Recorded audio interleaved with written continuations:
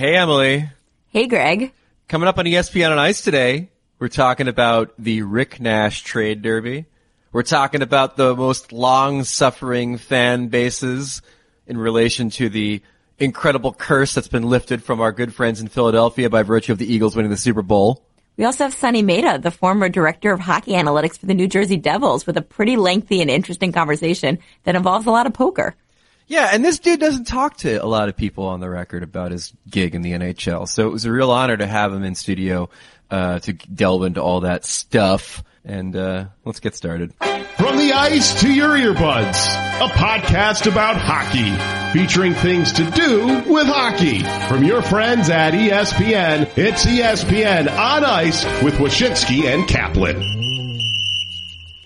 Welcome to ESPN on Ice, the podcast where ESPN covers hockey. I'm Greg Wyshynski, senior NHL writer for ESPN. I'm Emily Kaplan, a national NHL reporter for ESPN.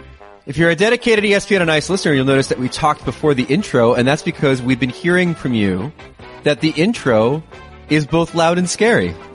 Yeah, it was the whistles. We heard about the whistles, and listen, we're listening to you, so you can listen to us. The last thing we want is for you to put on our sweet podcast, expecting to hear our dulcet tones, and then it's like Hans Zimmer music from a movie. Like you put in your earbuds and it's like, wow! And then like all of a sudden you're dropping your coffee, you're falling off the treadmill. Like these are none of these things we want to happen. Yeah, we really were being proactive here. We wanted no treadmill injuries, really no elliptical injuries. That's what I'm really worried about with our fan base, so. It's hard to hurt yourself on elliptical as the dedicated elliptical user. I don't know. There have been times when my foot has slipped off an elliptical because the foot thing doesn't have the little ridges on the side to keep your foot in place. That's about it though. I think an elliptical is exponentially safer than a treadmill. Yeah. Well, if you can stay on the elliptical, you can listen to our show. How about that? I think that's fair. And also I like using the elliptical better because when I run on the treadmill, I feel like a woolly mammoth trampling things. It just doesn't seem like it's something that's built for me. Anyways, so hey, Super Bowl, congratulations to our friends in Philadelphia. Sarah Baker from the Devils and Travis Hughes from SB Nation and Johnny Gaudreau from the Flames. Johnny Gaudreau from the Flames and so many others on the big Eagles victory. As I said before the Super Bowl, this matchup between the Eagles and the Patriots was like finding out that the only cure for cancer was punching kittens in the face. I still kind of feel that way, but I also feel like good. Cause I think like Nick Foles is a great story. That was sort of a heartwarming thing. The backup nobody wanted all of a sudden comes back and wins the Super Bowl. I actually saw Carson Wentz got engaged. Did you see that in the last 48 hours? You know what? I haven't. I've been off Instagram. He got engaged. Okay. It's kind of a weird thing. You'd figure that his girlfriend, now fiance, would be tipped off by the professional photographer on the rooftop where he was asking her. Like that'd be a pretty good tip off. She was in tunnel vision. Yeah, clearly. She just saw her handsome hubby. But I can't help but think that like if things don't work out between them, and obviously I'm rooting for him, but if things don't work out, Nick Foles is there to kind of take over and lead that thing to the promised land.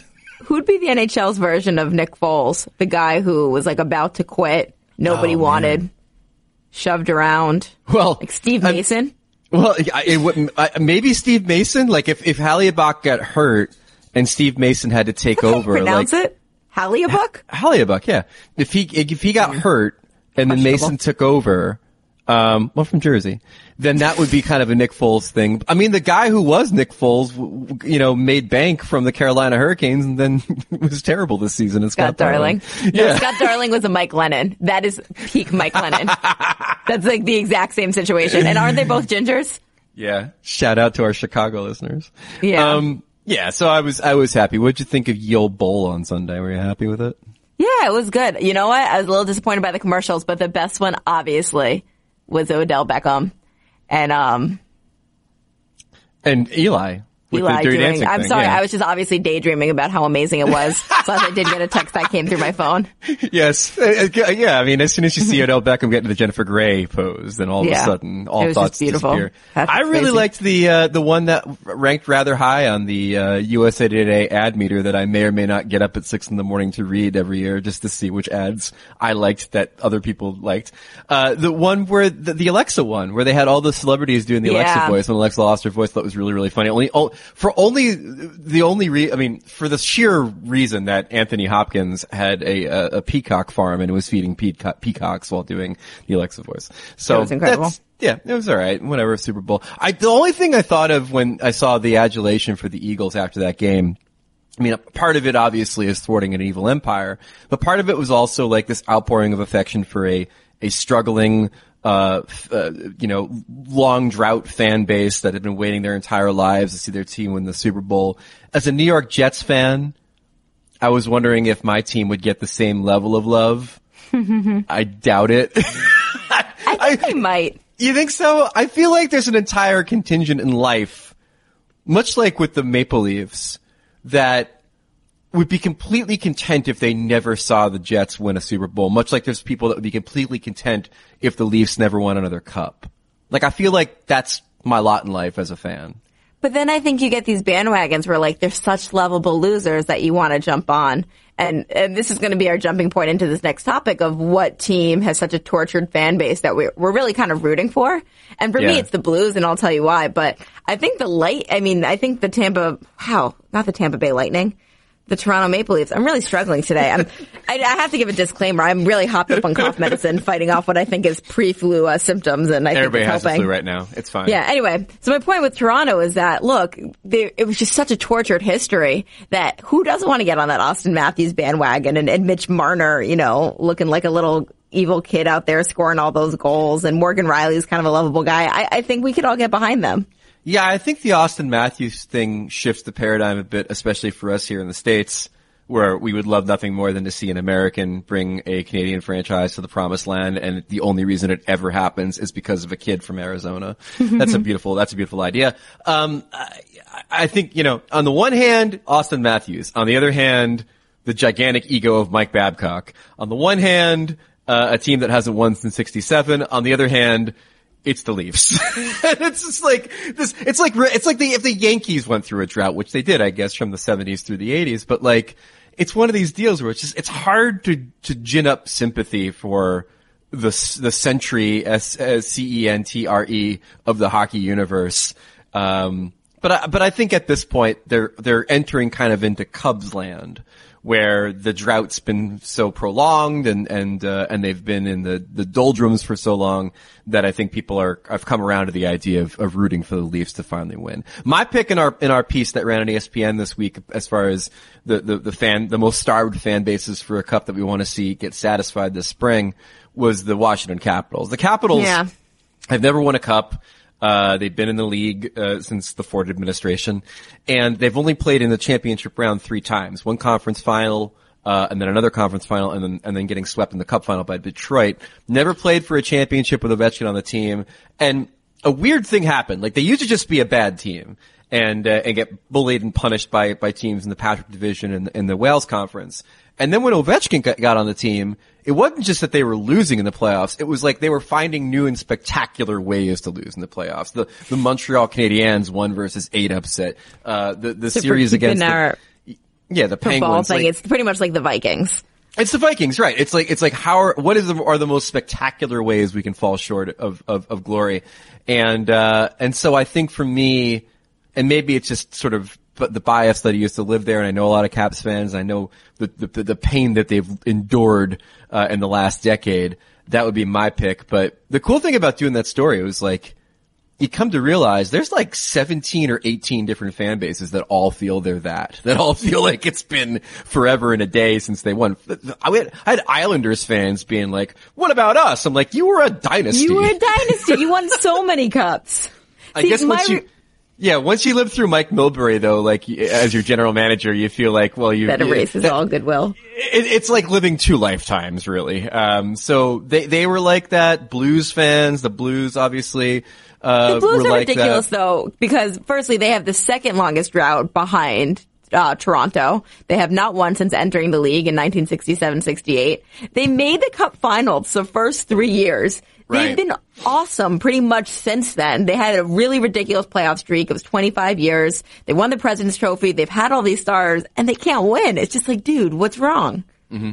Then you have Vancouver, that's sort of in that same boat. They had obviously Vancouver's pissed they weren't included. Yeah, they had two extraordinarily memorable visits to the Cup final in the last couple decades against the Rangers in '94, and then obviously the best Cup final I ever covered, not because of the hockey, but because of all the other stuff, the Boston Vancouver Bruins final. Yeah.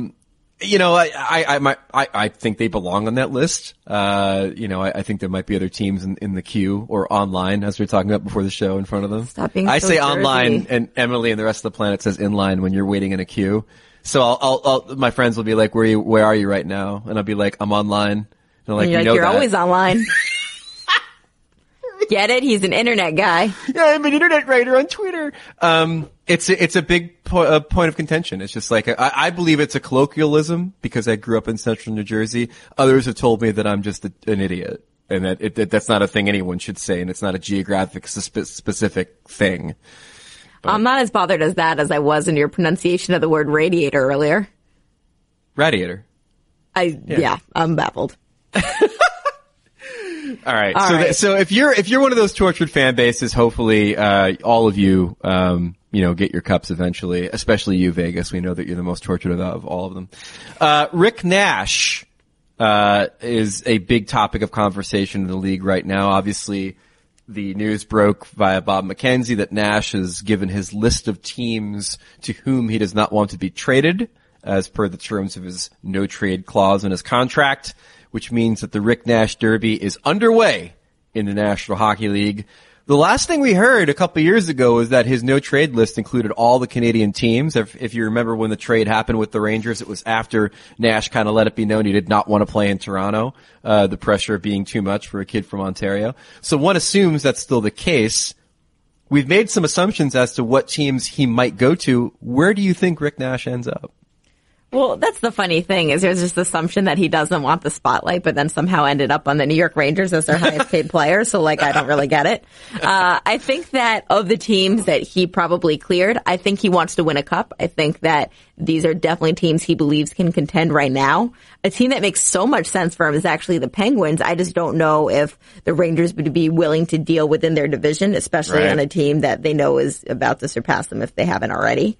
I think St. Louis makes a ton of sense, and that's a GM that's just not done yet. He always has kind of one move in him, and he's always looking for a guy who's a rental, and that's what Nash is, really. I think the Penguins are an interesting choice, only because if the Rangers end up dealing Nash and dealing Grabner and maybe even dipping in a little bit deeper and looking into a trade for McDonough, which has been talked about. That's crazy to me, but that's crazy to me too. But I mean, that's the level of deconstruction that's been rumored, at least here. Do you know in the where city. McDonough would make the most sense, and I would love it so much? Tampa.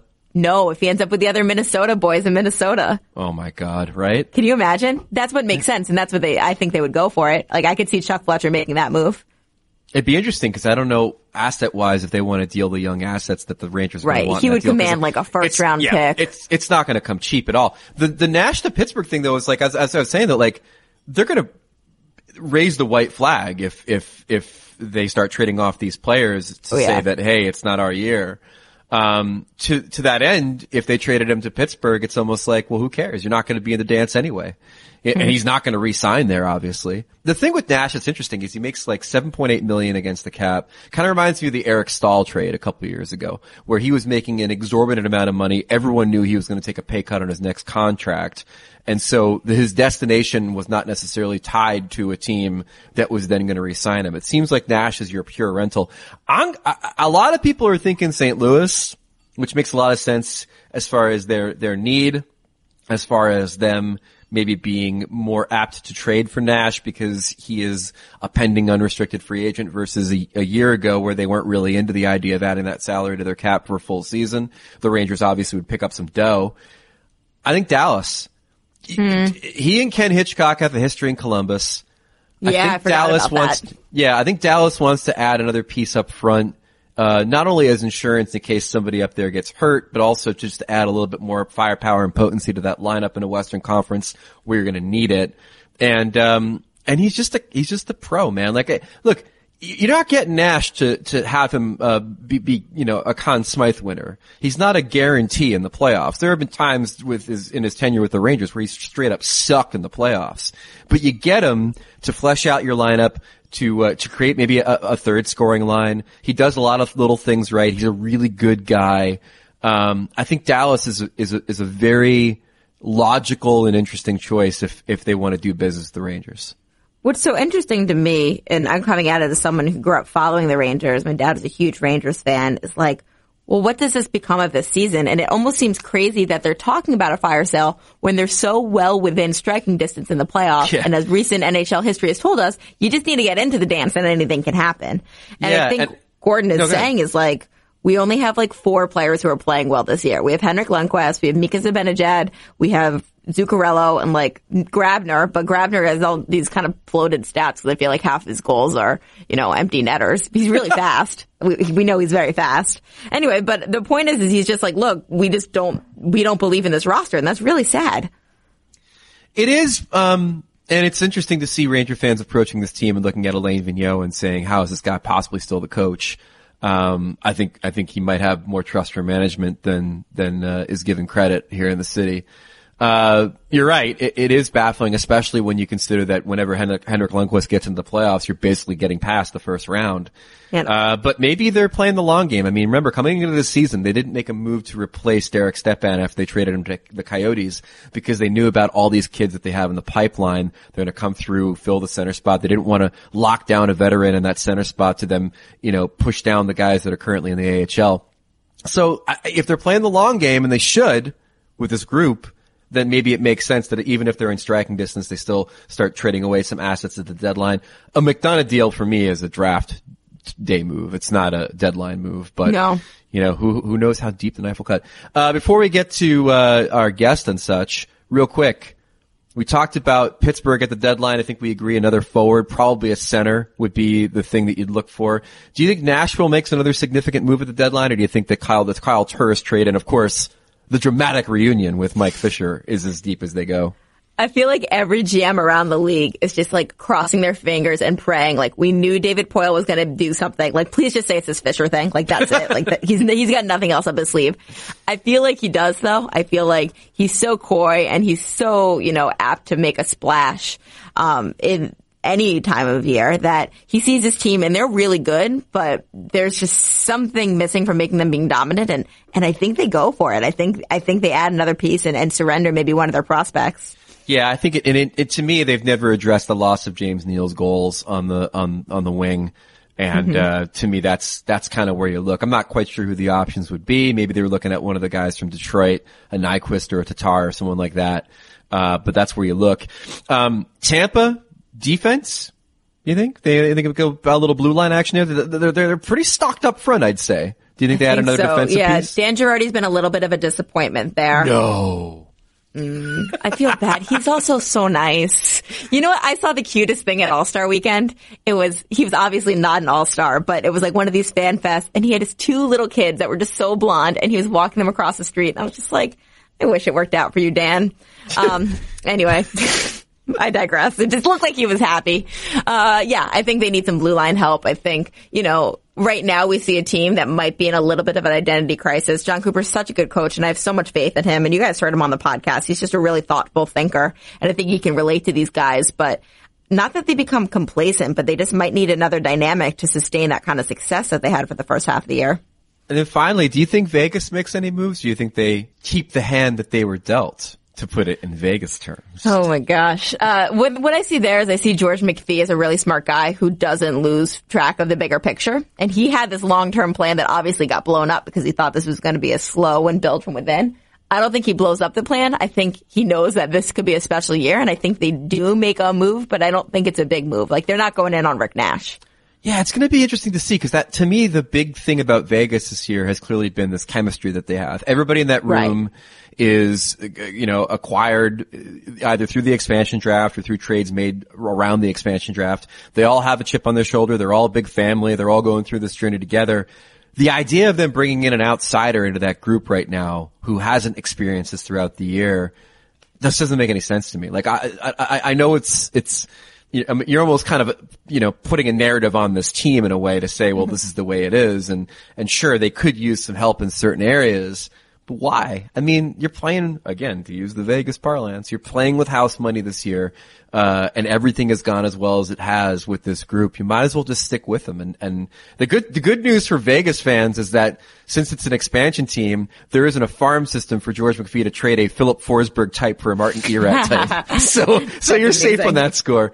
All right, coming up after the break, we're going to talk to Sonny Mehta, former director of analytics for the New Jersey Devils, and learn a great thing or two about the numbers game, the NHL, and what happens behind the scenes with NHL teams. Back after this.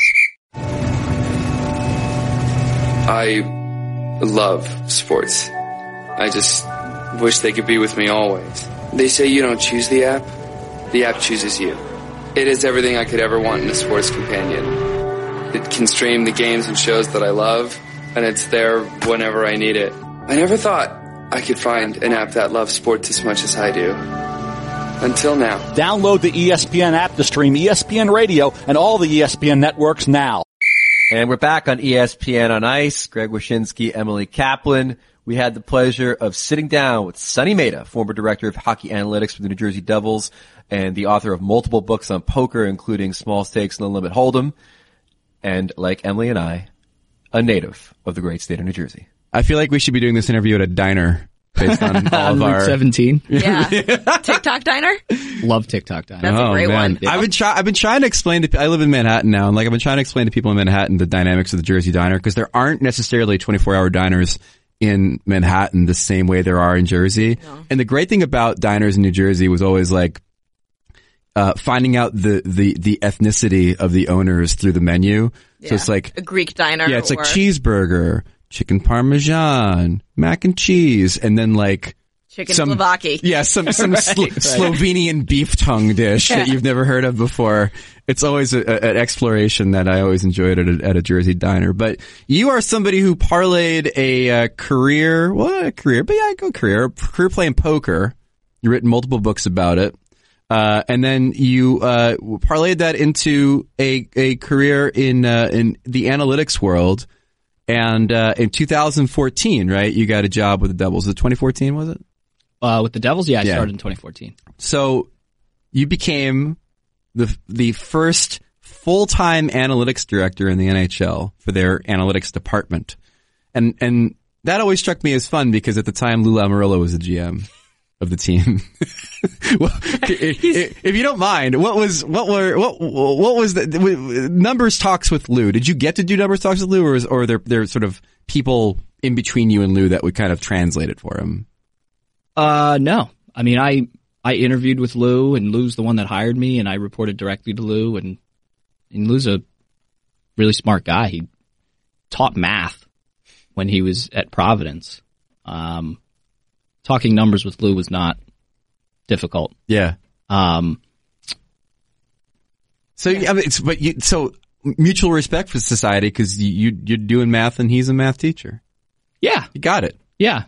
Yeah, I got along great with Lou. I have nothing but great things to say. That was always my favorite thing as a Devils fan, was thinking about you in a room with Lou. And did this crush all of your dreams and fighting over a blackboard? I'm happy to hear it, and I think it makes a lot of sense because then when Lou went to Toronto, then, Kyle Dubas is working for him, and I doubt that that's happening if Lou isn't open-minded about analytics and things of that nature.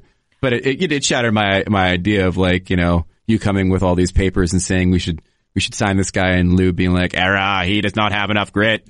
But well, I mean, I won't say that Lou and I saw everything in the world the same way. That's not what I'm trying to imply. I'm just saying, talking about numbers to him, it's not like he didn't understand or something. I mean, he's a very intelligent person. So I just want to back up a bit because Greg kind of, grazed over your bio really quick, but it's interesting of how someone like you would want to get into hockey and how you got into hockey. So what, how did you get into poker first, and what led you to take that next step, and what did you see in hockey that you felt was kind of this void you wanted to fill? So I guess as Greg mentioned, I was a professional poker player for 7 years, and through that, I developed a keen interest in probability and statistics just because it was relevant for my job. And it was a bit of a side project to apply that type of reasoning to ice hockey. I grew up in New Jersey, as you guys thoroughly discussed. Noted. Yes. And we all sound like we're from Jersey, too. I love it. Boise, coffee. Do we? No, none of us do. You think At you least I lost it, hope not. huh? Right? You think all your time in New Orleans made you lose your accent. I feel like sometimes it comes out. It comes out. People tell me it comes out, especially after a couple It comes of out when I shout and when I drink. Those are the two times when it comes out the most. Agreed completely. Yeah, completely agree. So you're playing poker. So yeah, I was playing poker, and on the side, I just thought there was opportunity to apply this type of reasoning to hockey. It was a good bit behind the other sports in terms of its foray into analytics. Mm-hmm. And so I taught myself some basic computer programming and started tinkering and building models and things of that nature. And I found the other 10 people on the internet who were interested in that sort of thing. And we all became internet friends. And this was early. It was probably like 2006 or 2007. Yeah. Where were the stats at that point? I mean, like, Corsi was infamously founded by a guy named Vic Ferrari at the time. Tim. Yeah, Tim Barnes. That was his nom de plume. But were possession stats already being established by other people when you got into it, or were you one of the people that kind of helped develop some of those numbers? It all kind of happened organically. Tim was a huge catalyst in that. The play-by-play data existed at that time. Mm-hmm. It's just that nobody had really done a lot with it. And Tim for sure was one of the first people to really dig into it and try to do creative things with it. And it sparked this great discussion, like a group discussion with me and him and Gabe Desjardins and, other guys of that time.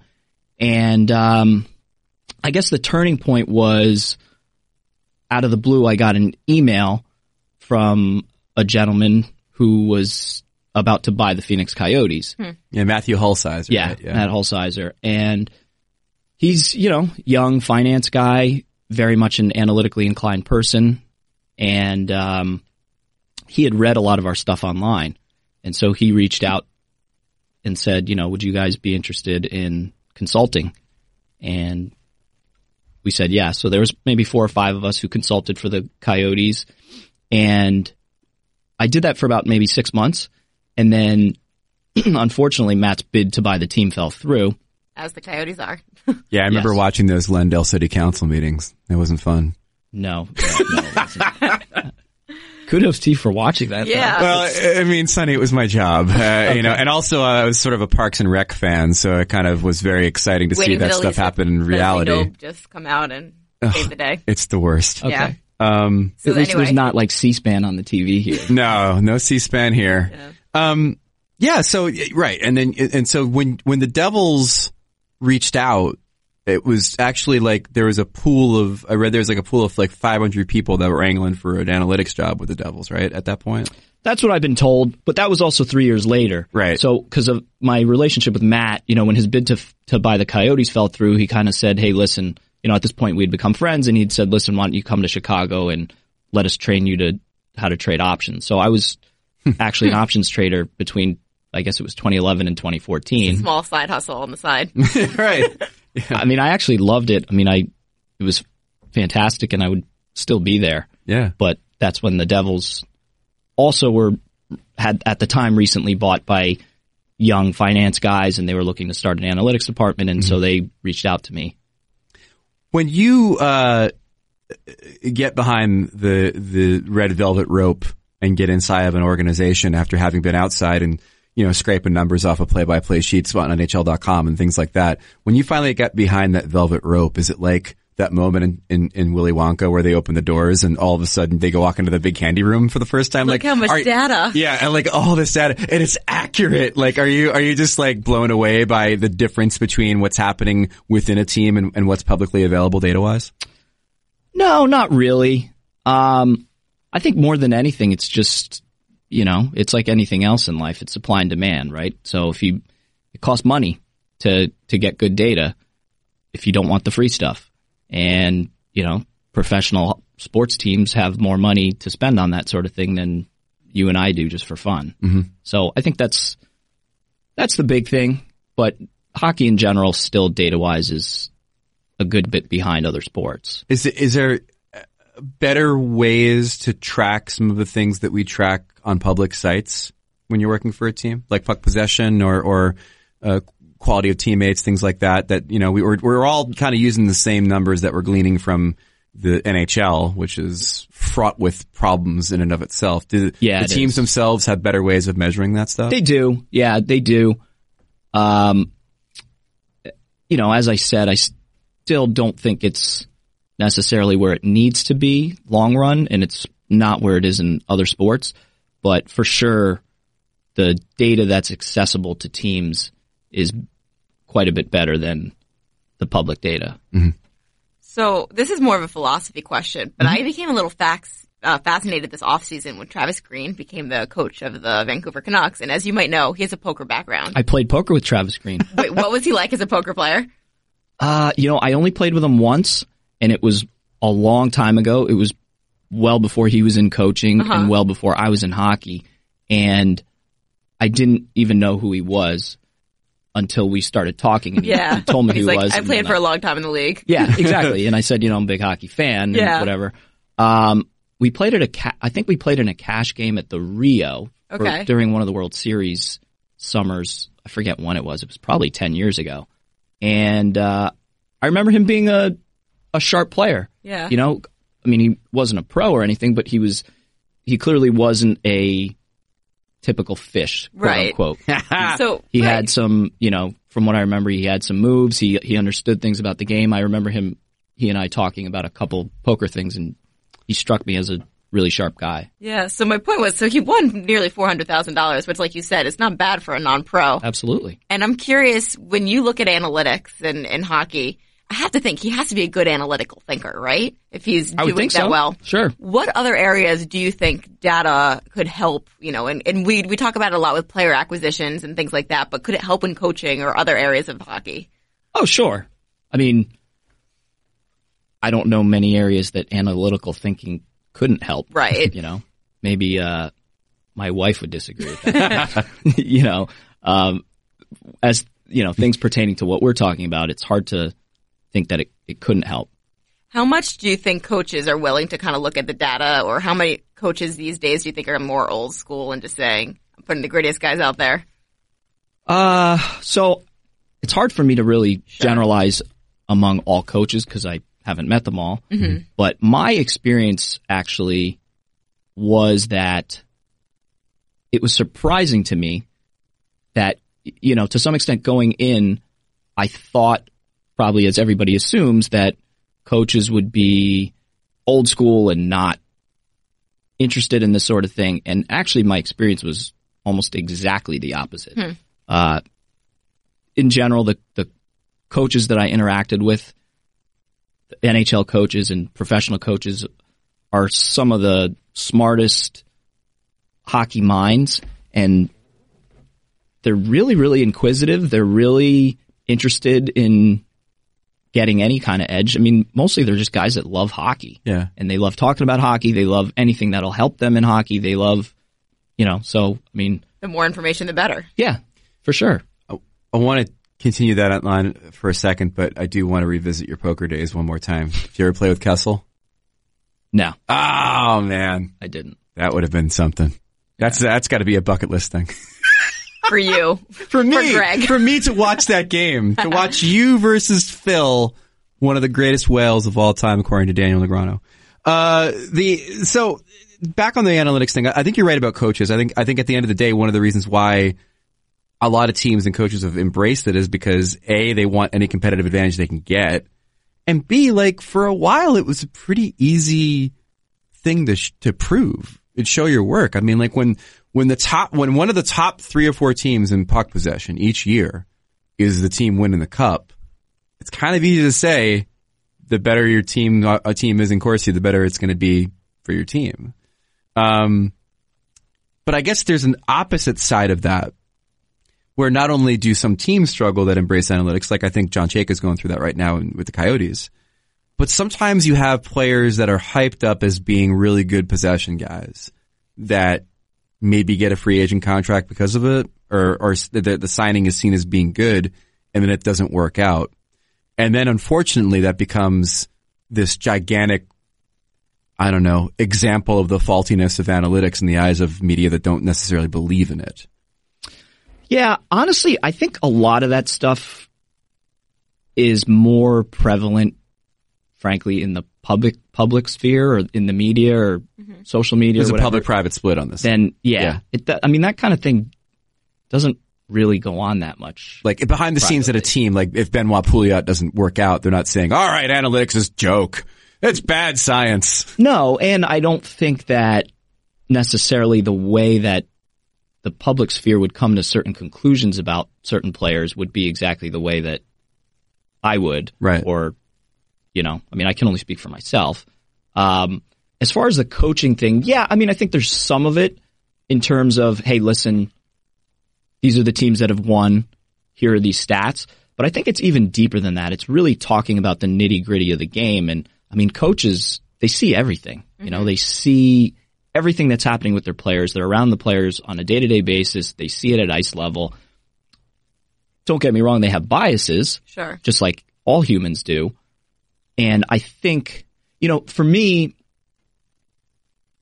so let me say this. I think that for me, and even for a lot of the early adapters of analytics, our goal was never really to supplant coaches with analytics. My goal, and I see some of that happening right now in the public sphere or whatever, and it's not just limited to hockey, but in a lot of ways. To me, my goal was really to use analytics to make smarter bets, to use the information that coaches have. It's no different than trading. The best oil traders aren't necessarily the people that know the most about oil. You have analysts for that. Right. You're not trying to use analytics to tell the analyst he's wrong. You're trying to use his information. And for me, the dialogue with the coaches was no different than that. It was me listening to them and saying, what do you see here? And then me saying, that's interesting. Let me look in the data. We'll look at this, and then they'd say, oh, that's interesting too. It was very much a two-way dialogue. So we also want to talk about what's next. And player tracking is something Greg mentioned a little before we got on the air. How much of a benefit is that information going to be to teams? So, yeah, I agree. I guess partly what I was saying about hockey being behind other sports, that would be the big thing, is that we don't yet have XYZ data. And, yeah, I think it will be a benefit. I think it's going to take some time. I think, when you get data of that magnitude, you have to have the right people to parse it and to make sense of it. And frankly, to some extent, it could produce a lot of red herrings for teams that don't necessarily use it correctly. But yeah, no question. It can only help people who are doing things the right way. Think the players will ever go for it? I've always been of the mind that one of the reasons we don't have it yet is because the NHLPA doesn't necessarily want it, because I don't think players really want to know exactly how healthy they are, exactly what their puck possession numbers are. I think the more vague you keep it, the better it is for players as far as contracts and such. Well, in the NFL, when I used to cover it, there was a big battle brewing between the NFLPA and the NFL with this information, because they said, who is it proprietary to? Because at that point, the NFL owned it when they were talking about the player tracking, and they're saying that's not cool for players and, negotiations. They don't want the team to have that information, and they can't use it to their benefit. Of saying, hey, look, his hamstring is going to blow out in X amount of games because he's been running this amount. Yeah, the medical stuff for sure is, it gets dicey. The performance metrics, I don't know. I think when you get a more nuanced view of what's happening on the ice, it's going to make certain players look better and certain players look worse. So I'm not necessarily sure that that's globally a good or a bad thing. It's indifferent. Last one for me. This has been a really weird year in the NHL insofar as scoring being crazy up. Maybe expansion plays a role in that. Maybe it's just an anomaly. It's the highest scoring, I think, on average year that we've had in maybe a decade. So how do you deal with that from an analytic perspective? Analytics being, I think, sometimes they can tell you what's happened. Other cases, they can be maybe a little predictive. When you get a season like this that's kind of off the wall, how do you factor that into the overall trends for players, say in a 2 or 3 year period? So scoring's up, but I think it's up like 7%. Mm-hmm. If you look at year over year, I think it's up about 7%. And I believe a third of that, maybe a quarter of that, is just from empty net goals. And in addition to that, I think something like 10% of it is just due to shootouts. Like more games are going to the shootout. The empty net goals thing's interesting because, I think we've all seen games be really competitive. And it seems like because of scoring being whatever it is this season, like a lot of teams aren't out of games. And I feel like a lot of games are close, which I guess would probably mean there's more empty net opportunities. Yeah, I agree with that. And I also think maybe coaches are, in general, it seems to be more accepted these days to be more aggressive pulling your goaltender. You're down 4-2 with 6 minutes left and you yank your goalie. Totally. Yeah. Thanks, Patrick Waugh. I remember a game Chicago played against us a couple of years ago, and I forget exactly what it was, but I want to say they were down 2 or 3, and they pulled their goaltender with like 15 minutes left. You did that? The Blackhawks did. Yeah, like Coach Q. Yeah, wow. Q did that. Yeah. He must have been really pissed at his team. Yeah. There definitely could have been something like that. It definitely could have been something like that, but I just remember thinking, wow, this is not something you'd see 10 years ago. Well, my last question for you is, do you have an ideal time for pulling the goaltender? Did you come up with a formula of, in this situation, it's 2 minutes? I did. I have a model for it. I built a model for it. I think it's a bit more nuanced than just saying what time. Mm-hmm.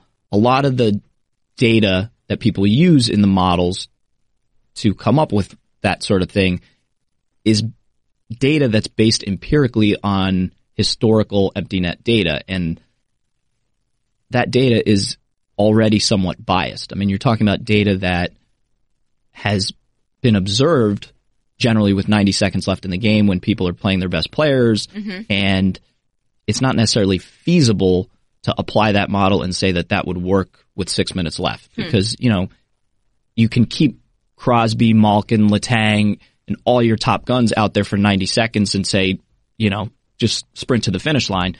You can't do it for 6 minutes. Right. And I think there's other interesting things that can play into it, whether like it's, where's the puck when you pull. I think there's a lot of interesting things that can still be done. Having said that, these are small edges, if you look at it, if you really crunch the numbers on how much you're gaining by pulling at 2:20 versus 2 minutes.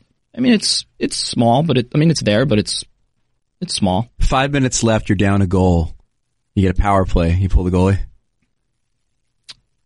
Most likely, yeah. I love that answer. It should always be the answer, but it hardly ever is. I'll have to go back and look. No, there's no need to. Your answer's correct. We don't care about your math. Sonny, what's up next for you, man? You're being cagey about what your next endeavor is going to be. We should say you left the Devils about maybe like 8 weeks ago. And you're staying in hockey. Are there any hints you can give the ESPN on Ice listeners as far as what you're doing next?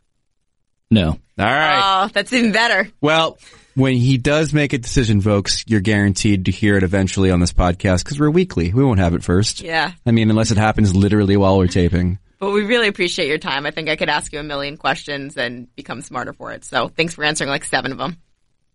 We'll do the rest of them at the diner. Thanks, Sonny. Over some cheese fries and Slovakian tongue. Thanks, guys. Our thanks to Sonny Mehta, an awesome dude, brilliant dude, and an insightful dude for joining us on ESPN and Ice. I learned a lot. His I don't know if his empty net goals equaling scoring spike thing necessarily correlates, but when you say it like he does, it makes you think that it's the case. It's so interesting. Firstly, just the path to where he got where he is. He's lived so many interesting and successful lives, but just to know what's going on behind the scenes and how a guy like maybe Lou Lamoriello, who we didn't expect, is really embracing that stuff, that was illuminating to me. Indeed. And speaking of illuminating, it's time for our favorite segment each week. Phil Kessel loves hot dogs. Good one, Randy. Good one. Phil Kessel loves hot dogs. No, it's Phil Kessel eats hot dogs. No, I mean, he does love them though, right? Yeah, no. You're creating a fake narrative again. You're just feeding into it. He just eats the hot dogs. We don't know if he loves them or not. He just eats them. It's our segment. It's our segment each week about media hype. It's a story that we pick out each week in which we talk about how it was blown up by the media. And honestly, there isn't another story in 50 miles of this one, which is the Ryan Rishaug Al Montoya controversy from February 1st. If you haven't seen it, Ryan Rishaug is a great reporter for TSN, a television guy, nice dude. He tweeted about how Al Montoya doesn't talk on game days, needs to focus. The only Oiler who does this. Why should it be different for him? The only conclusion is that he's more fragile in his preparation, or he's ducking responsibility with this silly loophole. Neither are great qualities for a goalie. Maybe you're familiar with the term ratioed that happens occasionally on Twitter.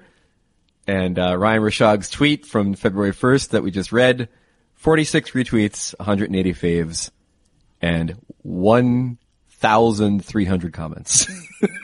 Can I tell you, this is maybe like totally nitpicking it, and maybe I'm making a bigger deal of this, but something that didn't sit well with me was last week was Bill's Let's Talk week, right? Where we like destigmatize mental health and we're all having open conversations about it.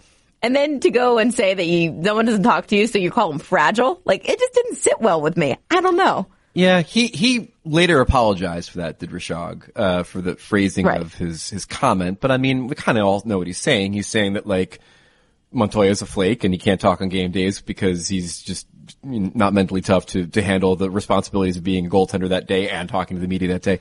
First of all, it kind of surprised me. Like, I know that there are rules in place to have access to players on game day. A lot of goalies just typically don't talk. I mean, and it's become sort of accepted that if you're the goalie that day, you're not going to necessarily talk. And so that sort of surprised me that this was even that big of a controversy. But then later on, after the game, we had a little tete-a-tete between Montoya and Rishaug that sounded a little bit like this. This is why you play hockey. So the score was tough, but you know it was a battle and trying to give the team a chance. You get the feeling like your team was going to battle their way back into it, and the way you guys were playing. Someone else?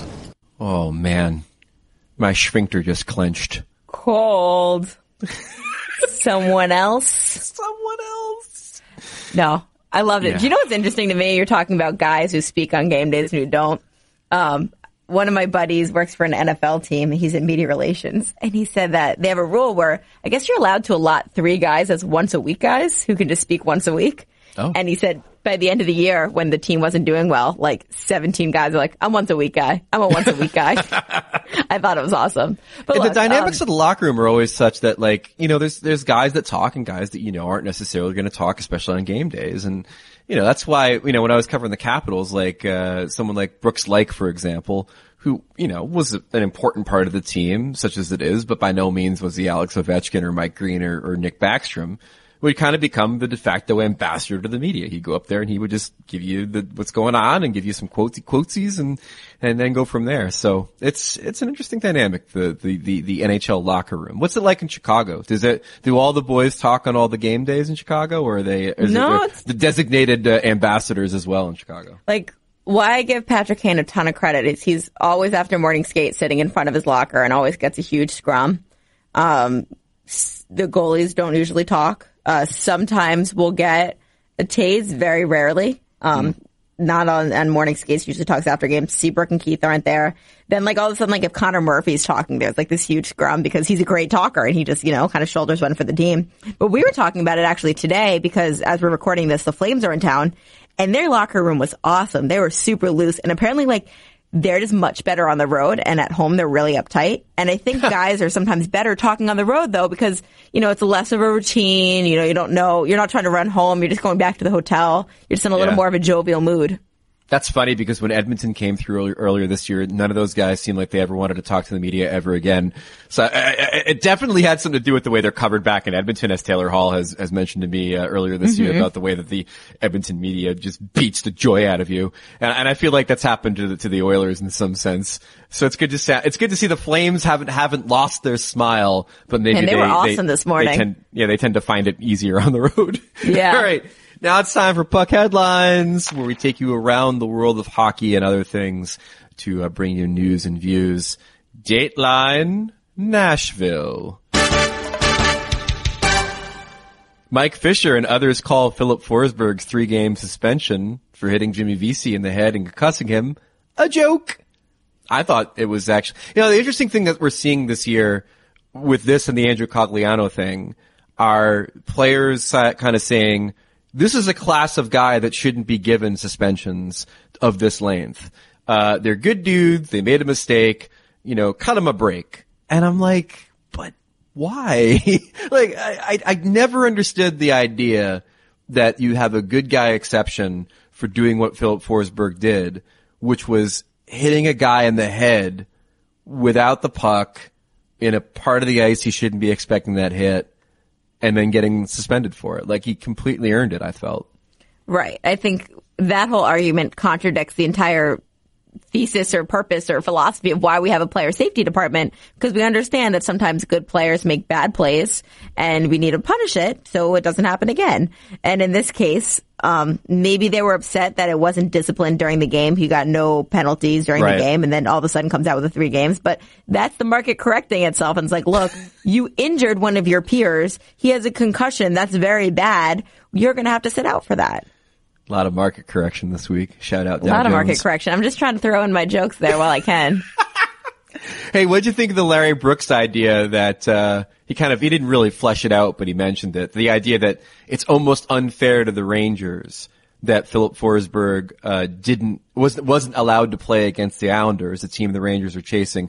Brooks was kind of indicating almost like the team that was fouled, the team that loses their player to injury should have a chance to maybe pick and choose where the suspended player misses time. Do you dig that idea, or do you think it sort of overcomplicates things? I dig the idea that if Larry Brooks wants to write a book of conspiracy theories and alternative rules to the NHL, I would buy 10 copies.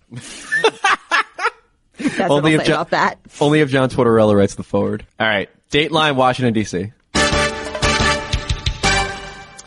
TJ Oshie slams the Department of Player Safety for its inconsistency. Quote, it seems like the discipline really depends on who the hitter is and how many games they've played and who they play for. So he thinks that there is a sort of meritocracy, I suppose, as far as who gets suspended and who doesn't, which is, again, kind of counter to what we heard in the first puck headline, which is the fact that Forsberg maybe shouldn't have been suspended because he is a good guy. It's a weird deal. Yeah, it is a weird deal and shocking. A player who was disciplined doesn't agree with the discipline. I thought it was really interesting when Oshie made his comments and they asked Barry Trotz about him, and he's like, yeah, TJ and I are going to address that privately. Like, that's not for all of you to share. I thought it was a little bit of a low blow to George Peros. He brought up the fact that he was a fighter and maybe he treats fighters differently. I didn't quite get the conspiracy theory going there. TJ is obviously someone who has been on the receiving end of some pretty bad hits. That's affected him, but I don't think they were looking at TJ and was like, he didn't defend himself. Gotta suspend him. Yeah, I mean, listen, I think in the Department of Player Safety, there's always these accusations of favoritism and things like that. And if you play for a certain team, you get the breaks and other guys don't. I always bring it back to that one thing, which is that neither David Steckel nor Victor Hedman were suspended for concussing Sidney Crosby and having him miss a good chunk of a season. Dateline, Ottawa.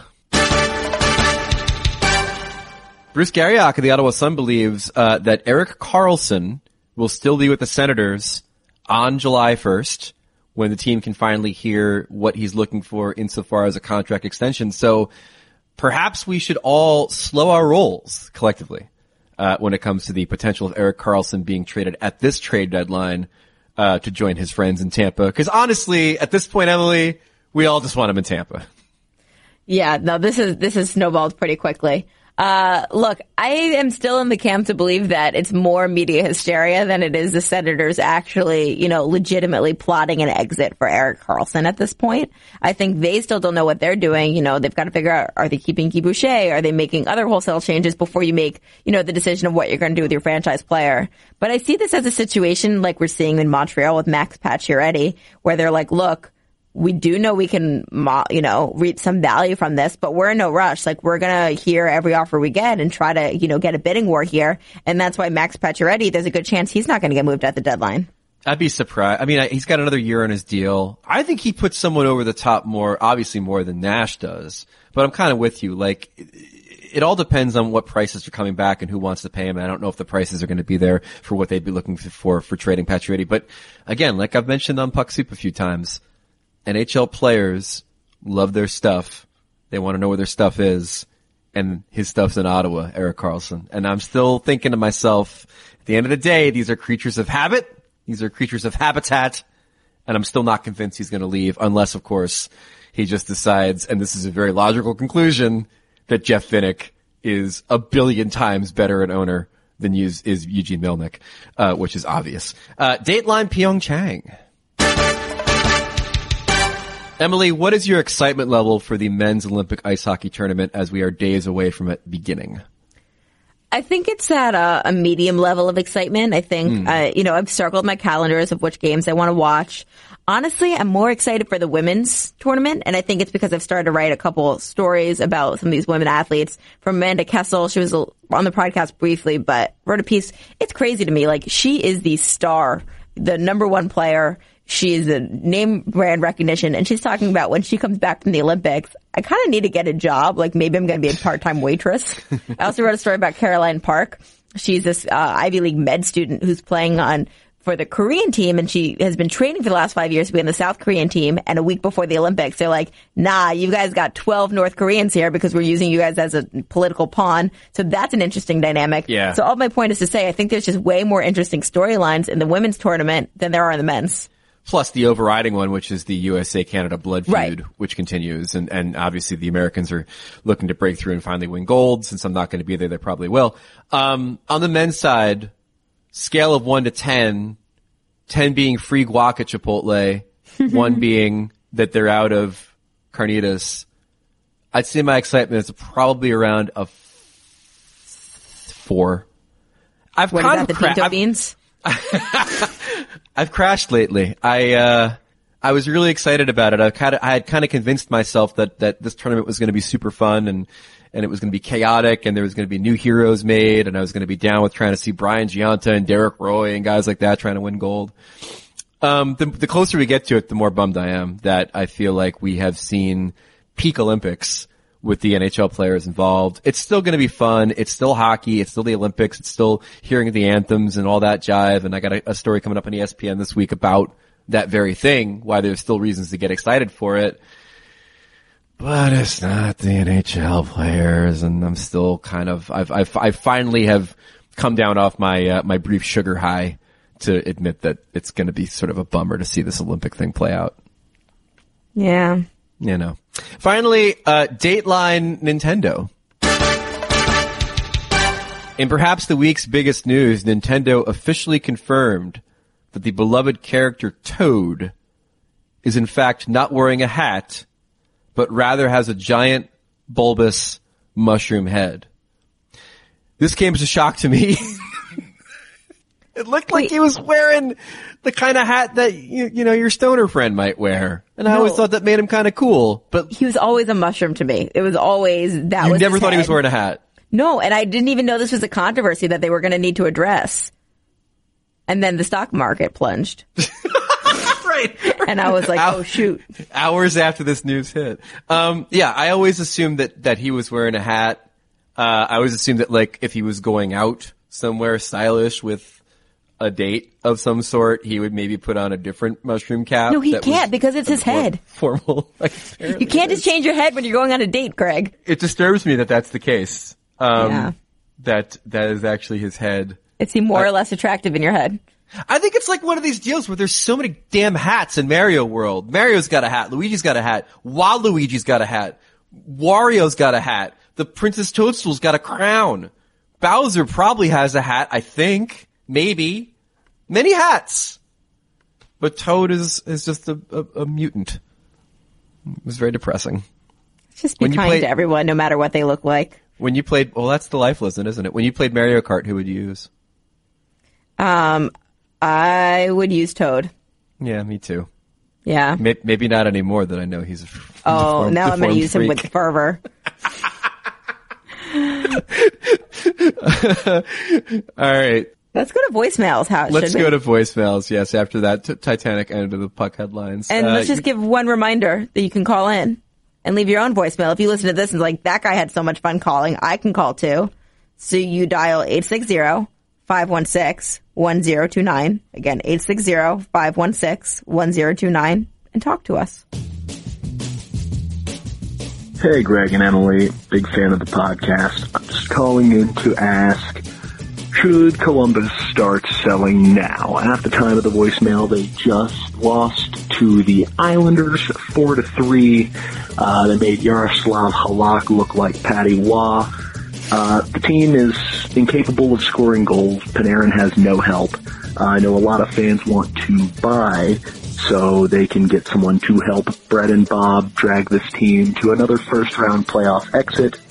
I'm of the school of thought they should try to sell to make room for the upcoming paydays and maybe try to get a player for longer than half a season. Thoughts?